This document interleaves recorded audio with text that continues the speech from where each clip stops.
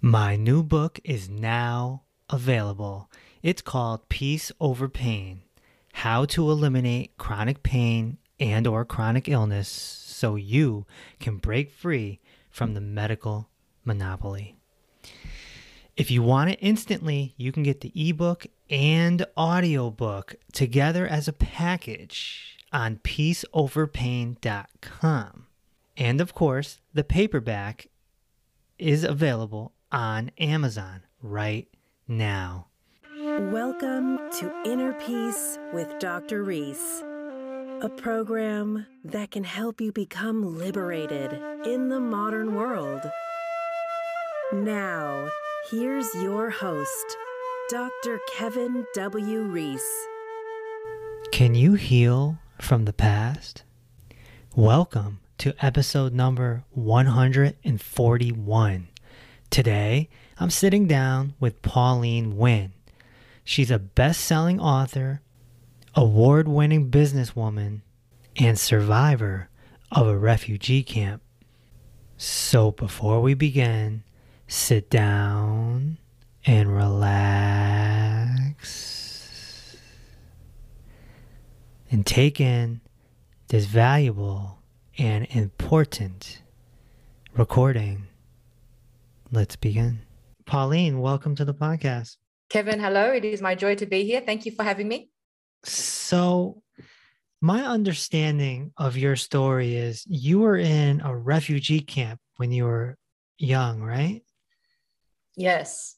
Okay, this sounds real dramatic and painful. It was.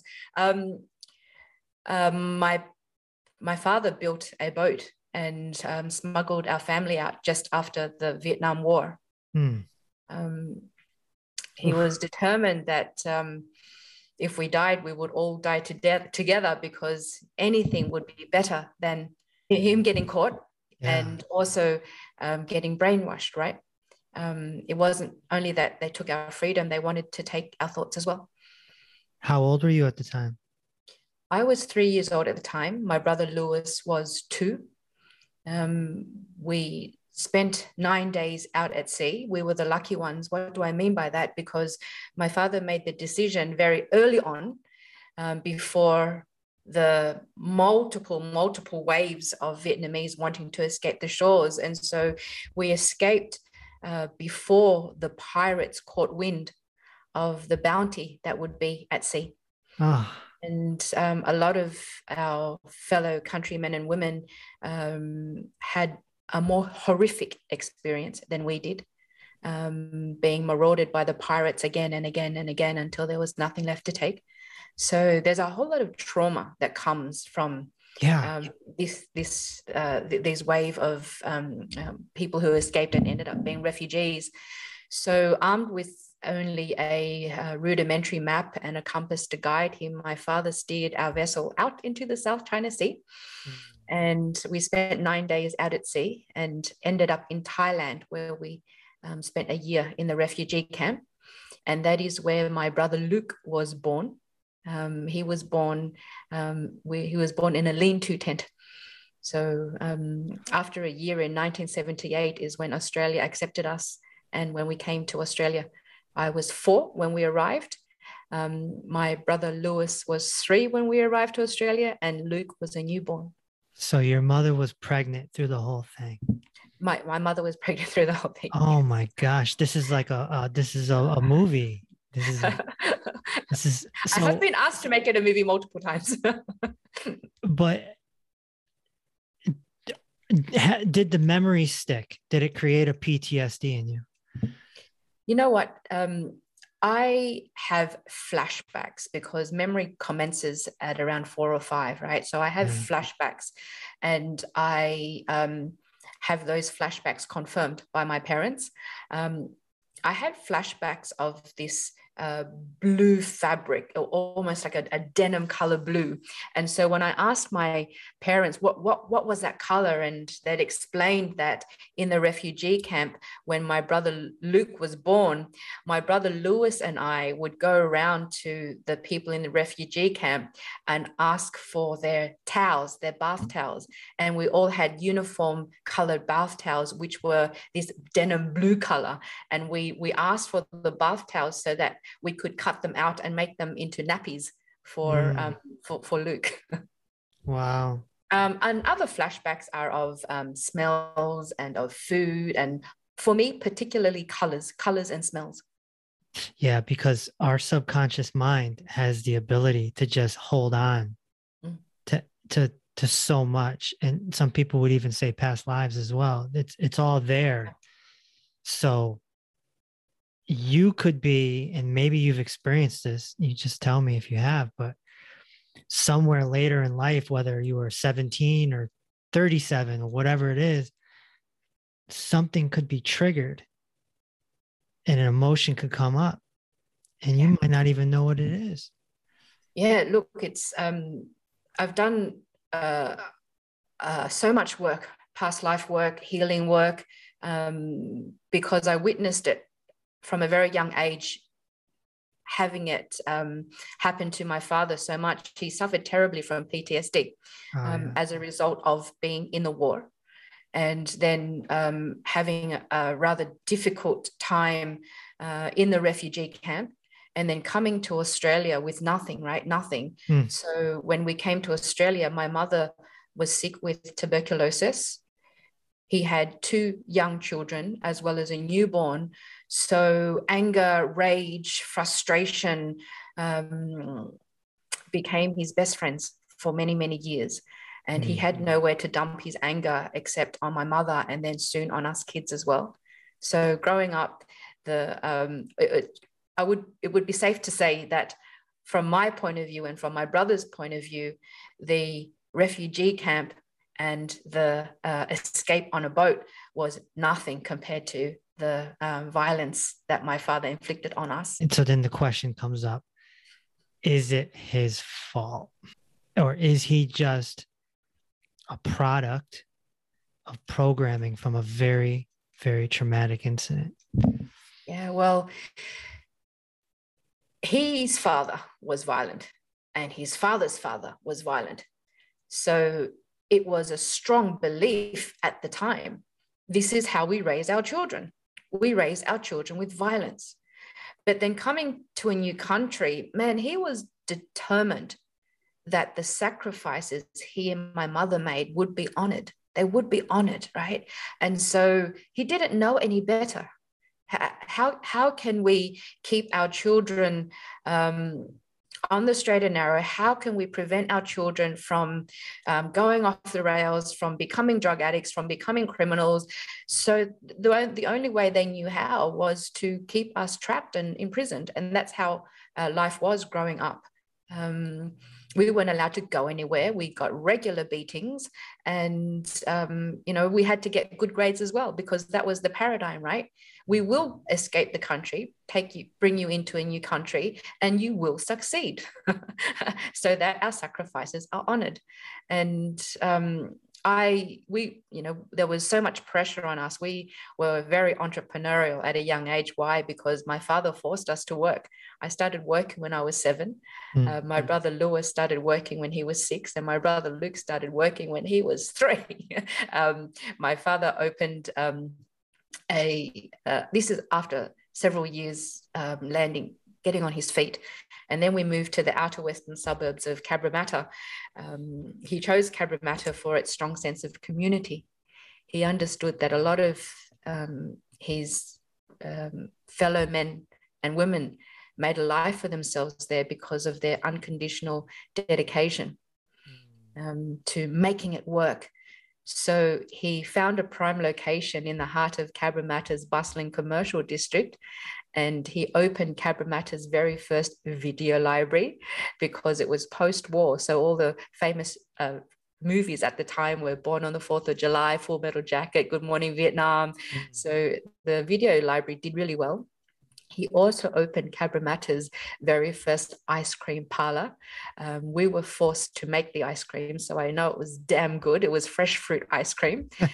We also opened our very first restaurant, as well as a cafe. He was Cabramatta's very first barista. We made exceptional espresso coffee.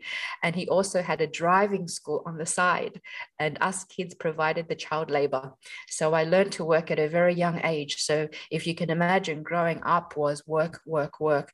He instilled into us a ferocious work ethic, as well as we had to get good grades as well. Otherwise, a firm beating was ensured.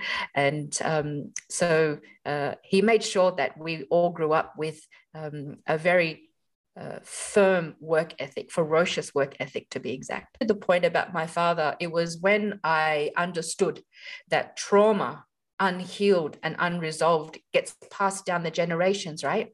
And so if I were to say, is it my father's fault? I would say at that time, that was the lens through which I saw it all. But now I know better. And also when I was wanting to have a child of my own, I was determined that the cycle end with me. Right. And so I did a whole lot of work so that the cycle ended with me, and it did. And from myself, if we were to talk about timelines and past lives, look, I've done so much of that work to heal the present so that I heal the past, so that I heal the future. And my father has absolutely made amends and resolved. So I'm not very good at forgiveness. Forgiving is to forgive before someone has righted their wrongs. I do absolutely practice forgiving the event, forgiving the past, forgiving that it happened, forgiving how I showed up. But I'm certainly not good at forgiving people unless they have righted their wrongs. And my father has definitely done that during this time. That's good to hear. Yeah. That's what life's about. Mm. It's about going down the wrong path and being like, oh, wrong way, and going the other way. And, that's kind of what we're here for in a way. Yeah. And also, the fact that his daughter ran away from home, that's got to say something. And then his sons left. And I don't think it could be said because of him, we are all where we are today. I would say that in spite of him, we are. And so from that, there's a lot of pride that comes from that. And I don't think he takes ownership of any of it. If anything, he would say that I was the catalyst for them not repeating what I did. And so the Huffington Post made this statement about you. It's quite a statement. How do you stay grounded? Well, I believe that I have to give you, to answer that question, I have to give you my definition of spirituality. Why it is the spiritual entrepreneur and not the spiritual hippie. We have to understand that the spirituality I teach is about how do we influence this instrument of consciousness, our physical body, our mind, our heart, our health, our spirit. How do we influence this instrument of consciousness so that we remain in spirit, so that we remain inspired? That's what my spirituality is all about. When we're now talking about frequency and vibration and electromagnetic signatures to attract the people into our orbit to help us to get to where we want to go faster. The spirituality I teach is not about tarot cards and crystal balls and palm reading. There are plenty of people who already do that. I'm not one of those people. And so how do I stay grounded is to keep it really fucking real, right? To get spirituality out of the clouds and back into our bodies where it belongs. And so we have to take really great focus and attention on our nervous system.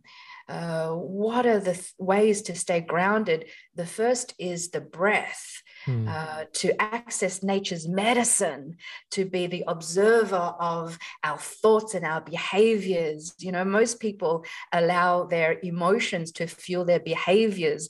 The spiritual entrepreneur practices the behaviors to influence their emotions. And so there's so many tools in order to stay grounded, but it's also to keep it real. And so when we continue to do the work to keep it real, to really understand who we are, and who we are is not who we are, right? It's who we take ourselves to be, because we can always redesign and reinvent. And it takes no effort. Actually, let me say this. It takes less effort. It is effortless. It's not no effort, it's effortless when we are living our true self. It's only when we are living a lie. That's when we get tired and we age more, or when we're living someone else's dream. And so to stay absolutely grounded is to get to the truth of it, to get to the truth of ourselves. And then the niceness of being spiritual just comes, right? It just comes because we're not trying too hard. It's effortless. Right. Yeah, you know, observing our thoughts and our emotions is probably the key to the whole thing. Because if we're not, we get caught up in them. Or even more so, the meta on the meta is observing our reaction to the response. How did we react to that response? Right. And then from that is the response of the reaction of the response. And so it's not just watching what came up for us, is how we responded with that expression. A lot of people don't put two and two together, that response is the root word of responsibility. Yeah. And being responsible, right? Yeah. How can you be responsible if you're constantly in reaction mode, reaction mode? Right. And so it's that, it's the constant practice, and spirituality is very much about constant, because mastery is constant. You know, I definitely learned the idea or the concept of mastery growing up in my parents' businesses.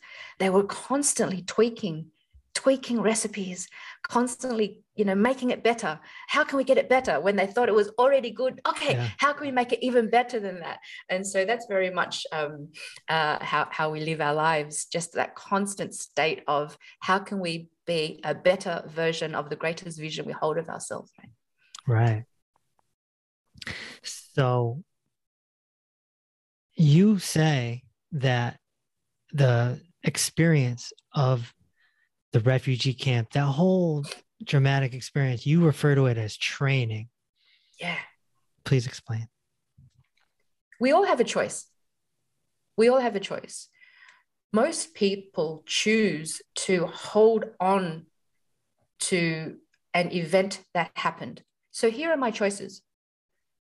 My choices are to use that to say, this is what happened to me. This is why I'm angry. This is why I was brought up this way. This is why I'm mean-spirited. I was brought up like that. This is what I went through. Do you not understand my trauma? This is now why I'm diseased and diseased. Or I can choose to say, that was my training. And this is why I am the way I am now. And this is how I can also teach others how to overcome. And so I'm very conscious of when people fight to hold on to their problems. I remember speaking on stage and telling my story. And because I've healed, and what does it mean to heal? To heal is to have the opposite experience of. So I can tell you the things that happened in my childhood without being triggered anymore. Right. And there's so no contraction. Yeah, it's healed. Yeah, there is no trigger. So when there is a trigger, it means we still need to heal it. And so when I can tell these stories, or it's the opposite of, I was sad, I'm no longer sad. I was angry, I'm no longer angry. I felt shame, I'm no longer shameful. That was my trauma. No, that was my training. And so I remember telling this parts of my story on stage.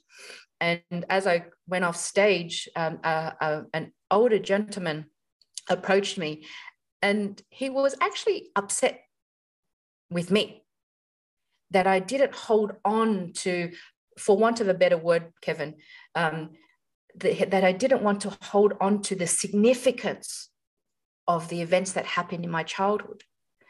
And he said to me, because this is what happened to him, and he was sexually abused as a young child, blah, blah, blah, and it still affects him now to this day. And he said, how can you possibly let that go? How can you? Because I let it go. And I said, if you'd like to do work with me, we can work. But all I can say now in the framework of this scenario is that I stopped suffering many years ago. Right. And you are still suffering. Right. So he has healing to do. Yeah, but he was fighting to hold on to his problem. Right. So many people like to be victims. It's part of their programming, the victim-oriented thinking. Yeah, because it gives them significance, you see. And this is the thing, they aren't really conscious of it. So every time they think of that story or speak those words, the body reacts again. And when the body reacts, it's that sense of certainty again. It's like when you have a cigarette. It's not so much the nicotine. It's, if I do this, if I inhale, I will be certain I will feel this way. It's like when you're heartbroken and you play that damn love song on repeat again and again and again, because you know that these same emotions, and all the neuropeptides in the body go, here she goes again, and it just happens again and again. And so they become addicted. It's literally a biological addiction to the past, to addiction to the emotions of that story, the addiction to how significant, who am I without this suffering? Who am I without this disease? Who am I without this divorce? Who am I without these stories that happened to my childhood? So it gives them certainty and it gives them significance. Yeah. Humans love we love stories. To feel significant. Yeah, and we love to feel certain. and if you let it, your mind will start telling all sorts of stories, past or projected future. And the stories get more and more elaborate, right? As we grow older, as we have the ability as to have more of an imagination, rather than seeing it as an event that we can overcome. And so it comes down to a decision, to never underestimate the power of a decision, right? Yeah. The past is over, man. Even an hour ago. It's over. It's done. Yeah. It doesn't exist. Yeah. That's hard for people. And some people are very addicted to nostalgia as well. They whip out the baby pictures, and they whip out the senior prom pictures. They go back to being 17 years old, even though they're 67, and it's everything's, oh, do you remember this? Remember that? And people have a tough time just being here now. Yes, it's a cultivation of a practice, right? And so not only can they bring back the memories of the prom or of the birthday, they can also bring back memories of particular fears. I have a client who is a prominent female sporting person, and she was talking about, I think she's in her mid-40s now, and she was talking about how she has a fear of public speaking. And I said, where does this fear come from? And she was explaining to me when she was 12 and she spoke on stage and Mrs. Jones, et cetera, embarrassed her, et cetera. He said, wait a minute, how old are you now? And she said, I'm 42 or 43 or something. Okay, so you've taken an event that Yep. happened when you were 12, Yep. bringing it to the present, and then projecting it in the future as if it's going to be real. Yep. How old are you now? And she kept and it's a cultivation of a practice to say, okay, as you said, Kevin, we got to let it go, but first it takes a decision, right? And then the permission to allow people to help us to get to where we want to go faster. Yeah, I had a client back in the day, a nutrition client who he was all on board. He's like, Kevin, I'll do whatever, whatever you want me to do, I'll do it. He's like, but no peas. Yeah. What the hell? He's like, no peas. He's like, I Yeah. just whatever you do, don't tell me to eat peas. Yeah, And I because of was an like, old story. something happened at the dinner table when I was a kid, and I don't want to talk about it, but I won't eat peas. Yeah. So it's yeah, same sort of thing. And then you got people who are scared of dogs because they got bit when they were 5, or they're scared of bees because they got stung when they were 6, and they carry that their whole life. Yeah. That's their choice. That's a choice. That's their choice. They think they don't have a choice, but they do actually have a choice. They do. There are things that you can do to overcome that, should you need to overcome it. But whenever he says, I'll do anything except for peas, or I'm afraid of dogs, there's a certainty. Yep, got it. And there's a significance when they do say it, right? Yeah. Yeah, it's not easy. That's why you can't do it yourself unless you do it yourself. And so, in a framework is to first decide. After you decide is then to, when you hold on to your stories, it becomes your personality, your identity, and then it becomes your personality, right? Mm. But a big piece is, the second piece is permission. The permission to then allow, I don't like to use the word experts too much, but to allow those who know what they're doing, those who have walked the walk, those who are walking the talk, to allow them to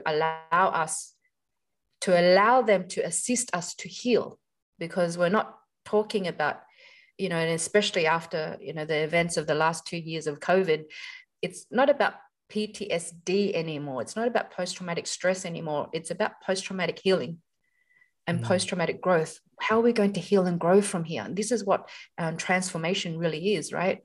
And then it takes courage, man. You say it's hard. It is hard because it takes courage to do what it takes. It takes courage to stand up to the people who say you're crazy. What are you doing? It all takes courage. And then, of course, persistence. You've got to continue to do the work. Persistence and, of course, resolve. We're heading into the new year now, with plenty of New Year's resolutions going around. The definition of resolution is to be resolute, right? To be determined and resolute to get it done no matter what. And so there is a process, and it can be achieved faster with the right assistance. Yeah. And we have so many belief systems, right? So how would you re-engineer those belief systems? First of all, I think to understand, again, to actually say, are these beliefs actually mine? They're not, because no one said, hey, Pauline, I know that my parents didn't say it. Hey, Pauline, do you mind if I dump my beliefs on you? My teachers never asked my permission to do that, nor did my parents. And so we just get given the beliefs that we get given. The unfortunate thing is there are so many people who will fight for those beliefs without even questioning them. Some people fight until the death, right?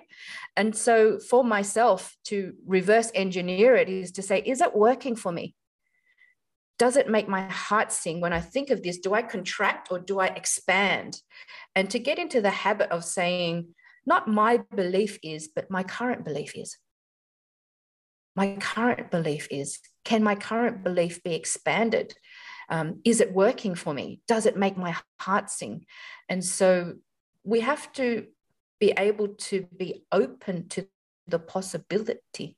Some people aren't even open to the possibility because they are so firm in their belief. But then that also comes down to what stage of development we're at as human beings, right? Yeah, that's a whole other layer. Yeah. because somebody may not be ready at, say, 25, but maybe they'll be ready at 55. Or somebody might not be ready in this whole lifetime, but maybe they will I in don't think two yeah, lifetimes. but it's not just about age, right? It's about whether or not you do the work, the developmental work, because we all have stages of development, and then of course spiritual development as well. You know, I work with plenty of 25, 30, 40-year-olds who are far more developed than the humans who they surround themselves by, who are more of greater age than them. It depends whether we're doing the work. Because we all need to develop. You know, my daughter is 16. She still lives in very conventional stage of development. You know, she's got to be liked, and she's gorgeous social butterfly. I know that at her stage of development, I might as well be talking to a dog. I use this as a metaphor, of course. I might as well be talking to a dog if I were to talk to her about, you know, anything world-centric or spirit-centric. There is no way that she would comprehend unless I guide her to the next stage of development. You know, so I can hold her in that space until she literally grows out of it. And then I can help her again to grow out of that stage, and then out of that stage to certain levels of ascension where she will be less caged, for want of a better term. It's really whether or not we do the work, and the work is beautiful work, but it's not painless either. Because you got to walk down those long hall of mirrors again and again and again, right, in order to overcome. I'm familiar. I'm familiar. You have to face your fears. Yeah. And the first fear is the fear of doing it in the first place. Yeah. Like you said, you have to have courage. Yeah. And so what is courage? Courage is, we all know, feeling the fear and doing it anyway. And so fear, when we have that sense of fear in our stomach, is like, whoa, Pauline, you're only feeling that because you haven't done it before. You're feeling that because you haven't done it before. And so what is confidence, or what is lack of confidence? Lack of confidence is when we don't have the knowledge. What is courage?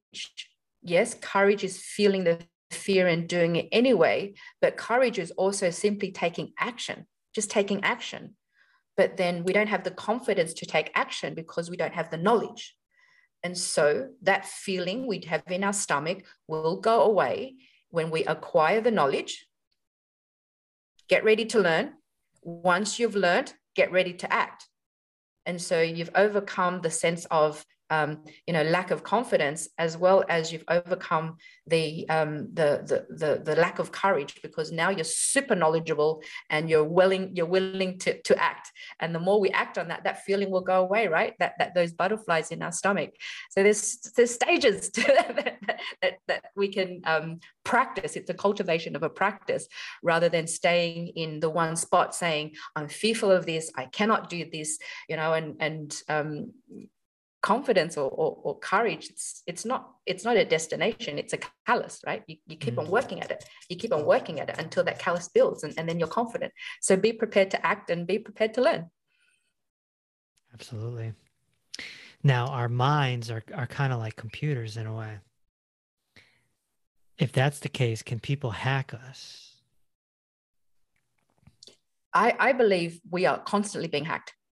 We are constantly being hacked by Facebook, Instagram, the government, religion. We're always being hacked, unless we learn to know ourselves so deeply that we cannot be hacked.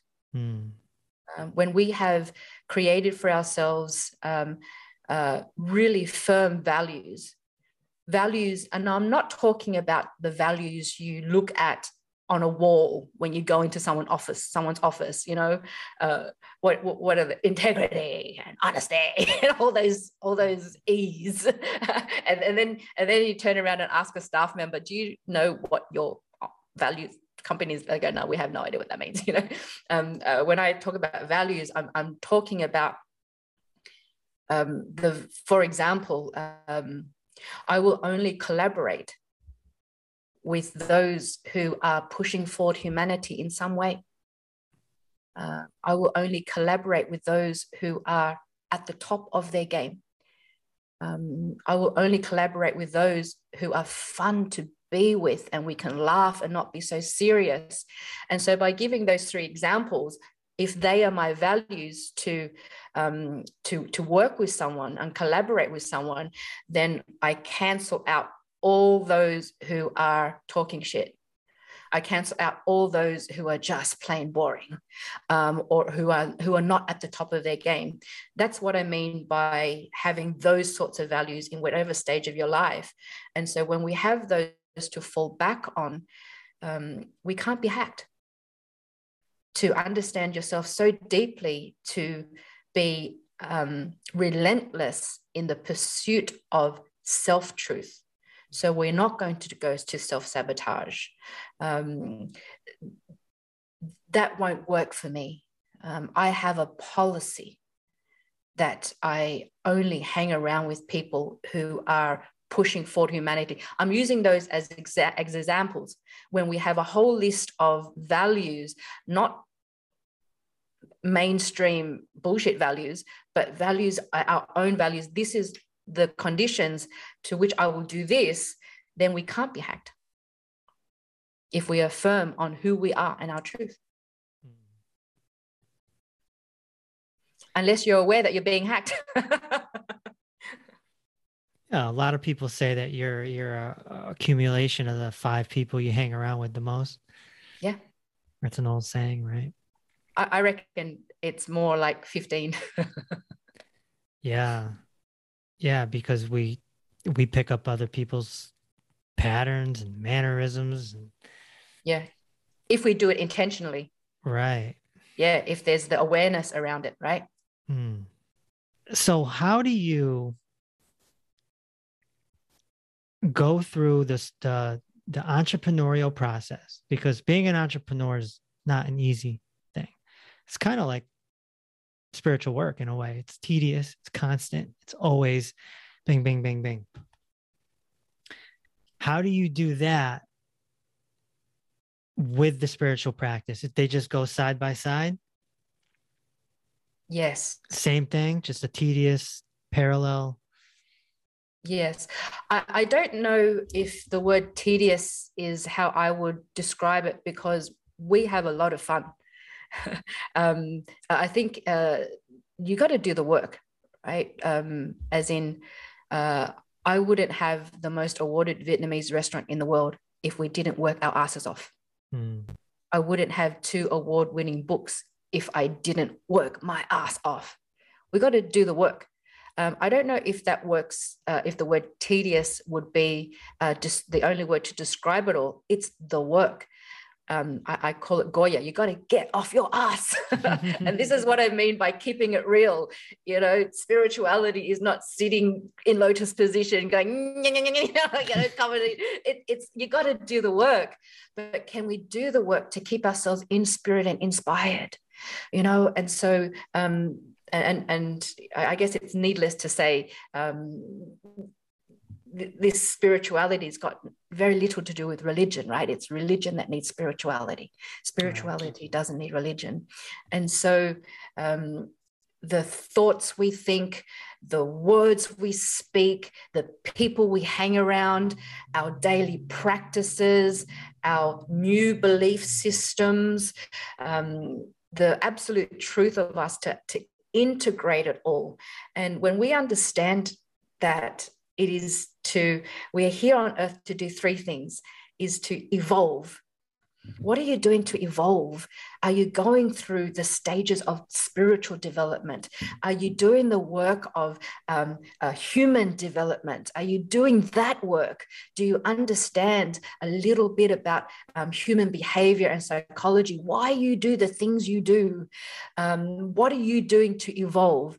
Are you hanging around people who are just encouraging you, inspiring you to be a better human being. And what I mean by better is, are you suffering more or are you suffering less? If you've had teachers and coaches for a very long time and you still really haven't evolved, you might want to have a look at that. Because a teacher, a coach who will get you results is someone who is not going to mollycoddle you, right?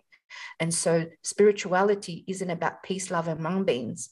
It's about having one foot in this 3D world and another foot possibly in more than one other dimension. And we access to understand that life is not just this 3-dimensional world, but then also to live our lives in spirit, inspired, not take ourselves too seriously, but at the same time, getting shit done. We got to Goya, get off our ass and do stuff and make it happen. But when we understand the science behind it all, to ground ourselves, to understand nature's medicine, to understand breath work, to understand that our associations have a lot to do with our success, as well as our environment. Those are the things we need to start designing and alchemizing so that we're not pushing shit uphill. And so that's why I say it's not tedious. It's a different way of being. We're not afraid of doing the work. I can work harder than most people I know, but I also know that when it's time to rest, rest comes first, because rest is also a weapon. And so there's all these beautiful aspects of living a glorious life that makes the entrepreneurship journey a whole lot more fun than it used to be. And when I say used to be, is because I've done the entrepreneurial journey that made me sick. And so when I got well again, this is why I wanted to teach and guide so many others on a different way of being and a different reason for doing and being very differently. So what are the other 2 reasons to be on Earth? One is evolve. What's the other 2? To push humanity forward. Push humanity. What are you doing to push humanity forward?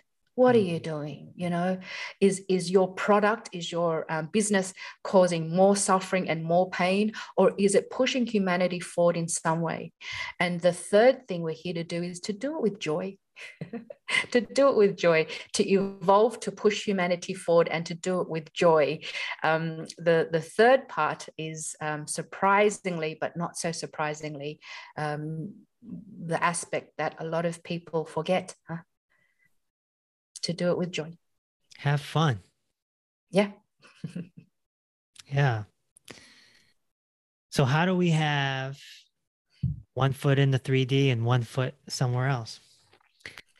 Well, I can give you a few practices on what I do and how I teach. So I believe that we all have a shaman inside of us. I practice shamanism. I don't call myself a healer. I don't want that responsibility. I do assist many people in their own healing.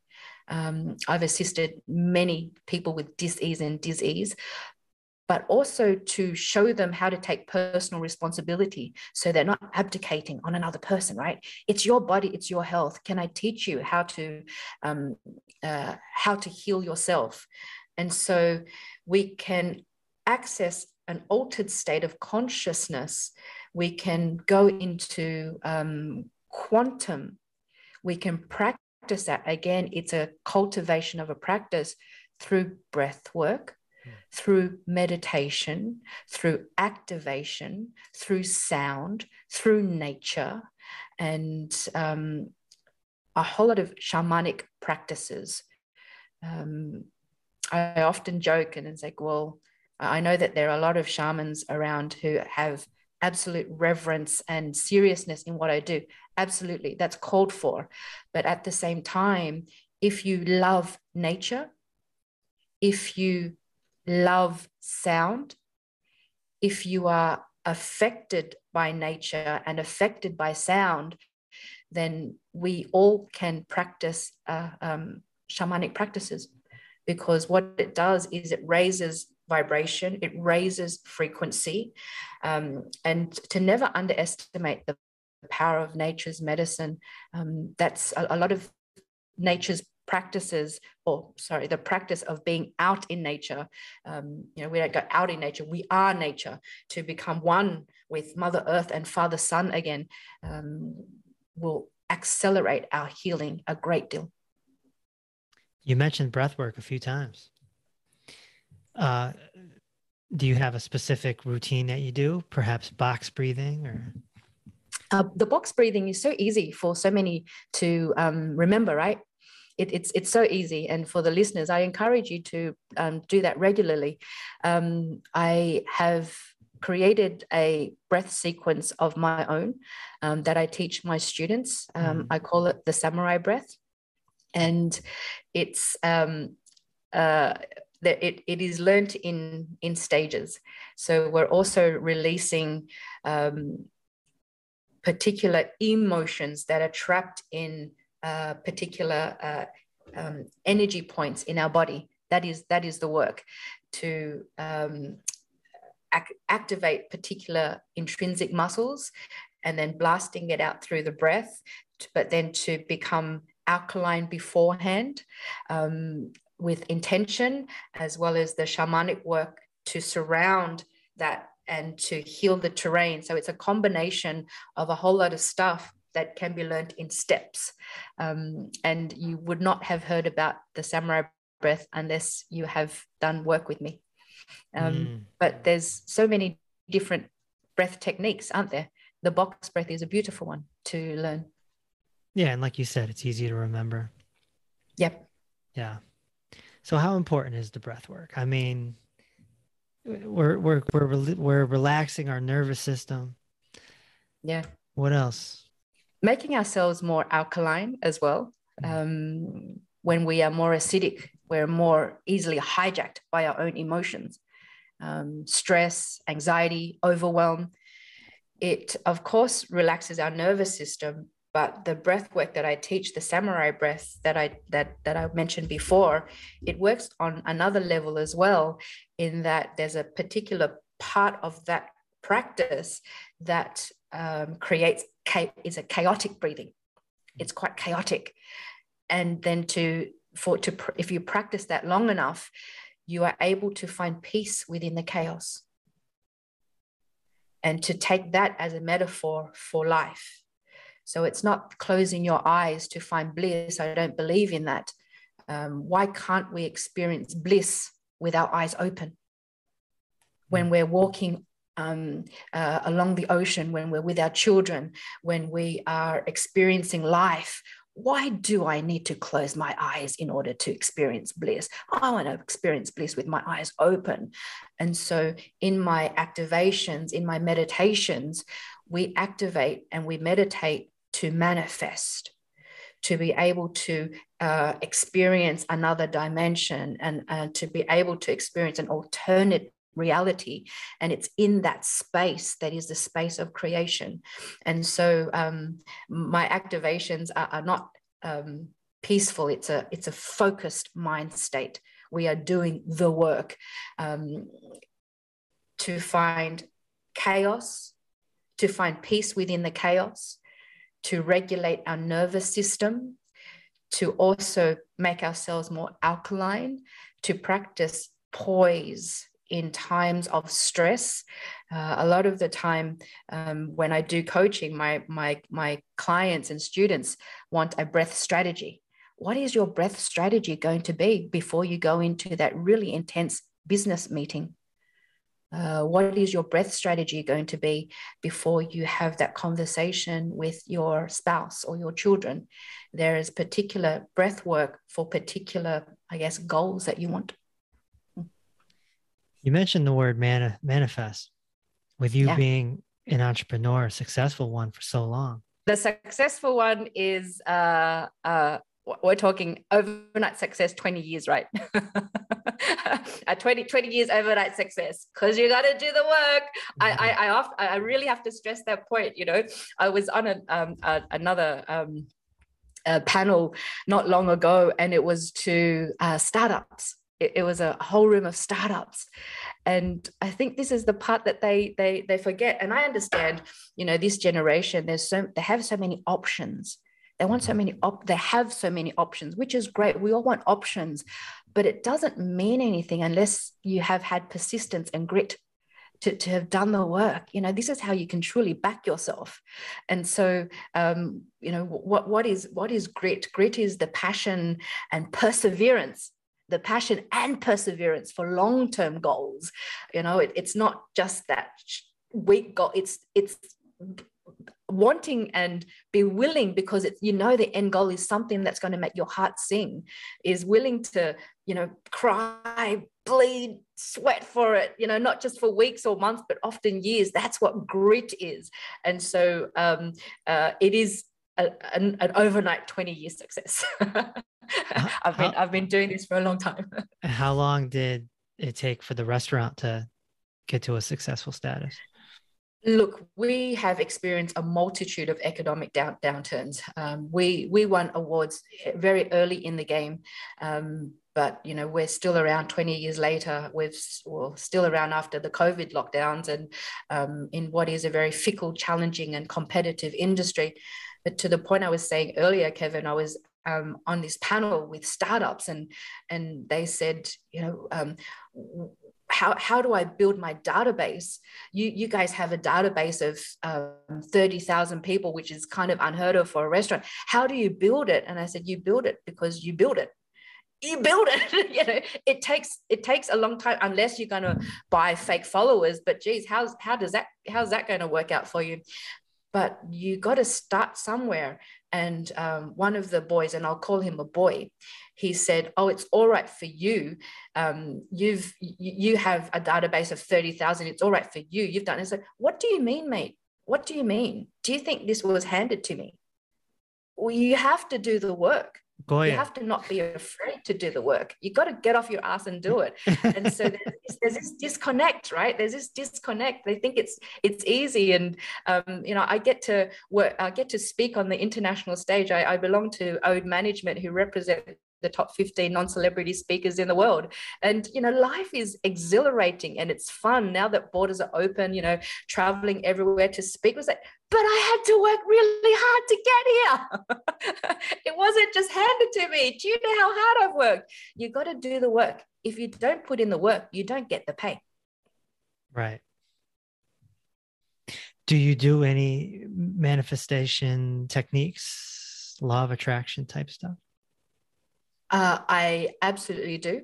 It's part of the breath sequence that I teach, so that we are aligning our energy centers and through to get to a particular stage in the breath work, so that we are recreating our electromagnetic signature. So if we are repelling or attracting. But as I said, there are stages. I teach it in my Spiritual Entrepreneur Accelerator course. But the stage is also to understand how frequency and vibration works. If you're living at the emotion of fear, shame, guilt, they are such low vibrations, low frequencies. And so the question then is, what do I need to do to feel the way I want to feel? What do I need to do to feel the way I want to feel? You asked me earlier how I stay grounded, but also how I can create my electromagnetic signature to magnetize and attract. One is breath work. Two is nature. And so I won't say that I do this every single day without fail. There are days that I don't do it if I've got early stuff going on. But as much as possible, my morning routine is I get up really early. I get up at 4:30. And it's that stage of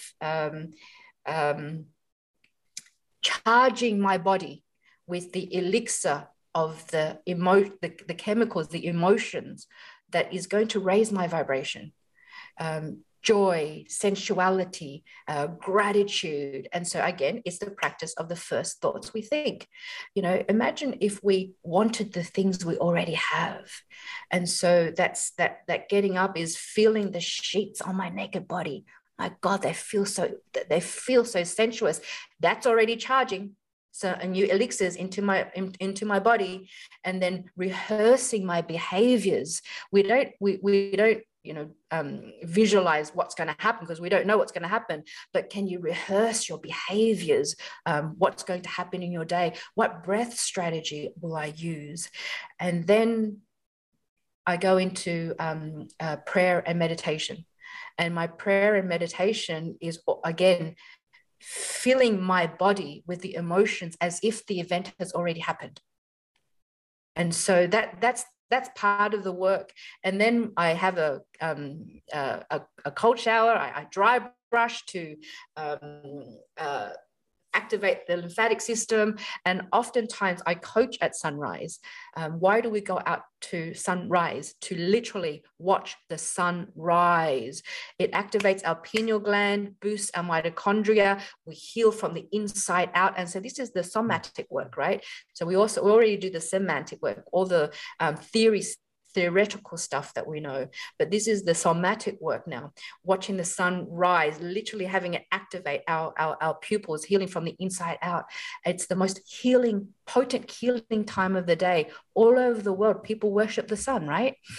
So that we can, it's the more we allow nature to heal, assist in our healing, the more we can regulate our nervous system and find the solutions to be closer to the solar, to be closer to the sun, right? And then it's the work that I do. Then I go into shamanic practices. We do the breath work. We set the intention, and then we jump in the ocean, salt water, nature's greatest Faraday cage. We ground ourselves to the earth. We hug a tree. We walk in on the sand. We walk barefoot on the grass.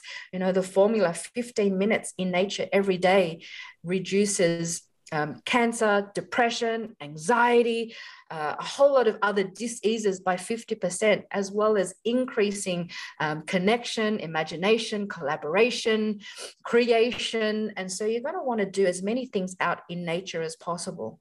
Getting the beautiful sun on your skin to build up your solar callus so that you're not sick in the winter. And so I do all these things. Why? So that I'm raising my vibration.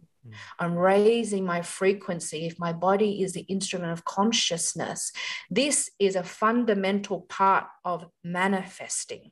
And what does it mean to manifest? It doesn't mean to close your eyes and go, I wish I had this, I wish I had that.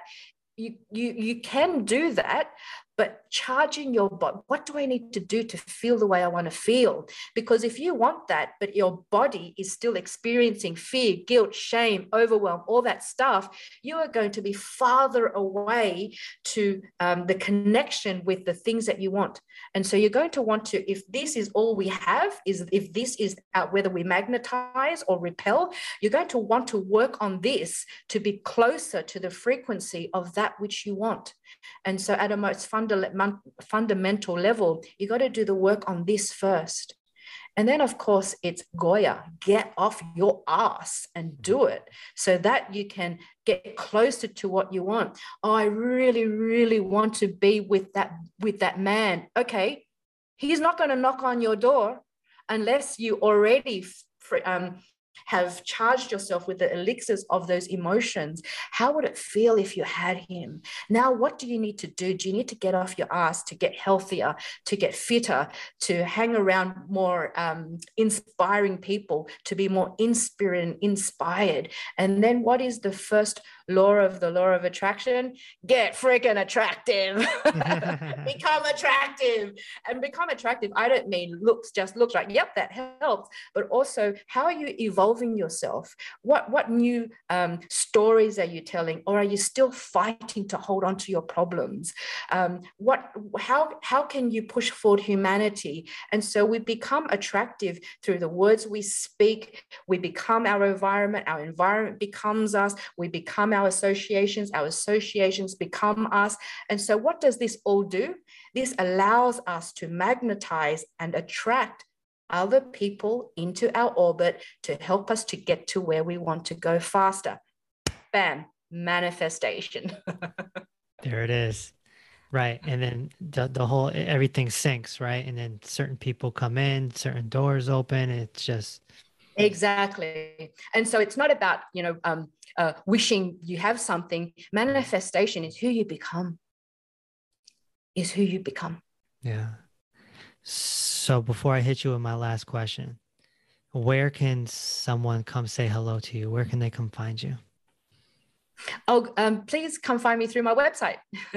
There's a whole lot of stuff that is coming up with everything that I've mentioned today. It's taught in the accelerated course, which starts Jan 2022. You can contact me through my website, which is the contact us area or contact me area. Email pauline@paulinewin.com.au. If you want to check out my socials, LinkedIn. Okay. So in your journey, what are the 3 most influential books you've ever read? Oh, this is a really hard question. Oh my God. Oh, geez. I've read so many books. They're epic, right? All the books by Robert Greene. There's so much that he can teach. Laws of Power. The 48 Laws of Power, the Laws of Human Nature. He's got the new one, the Law of Seduction. I really enjoyed that. Those are going to be my 3 current influential books. Okay. Geez, that's a hard question. That's why it's last. All right. Well, this has been a pleasure. The pleasure has been mine. Thank you so much for having me. Thanks for listening to Inner Peace with Dr. Reese. If this episode opened your heart, feel free to share on social media and tell your loved ones. Also, be sure to subscribe so you never miss an episode. Until next time, may peace be with you.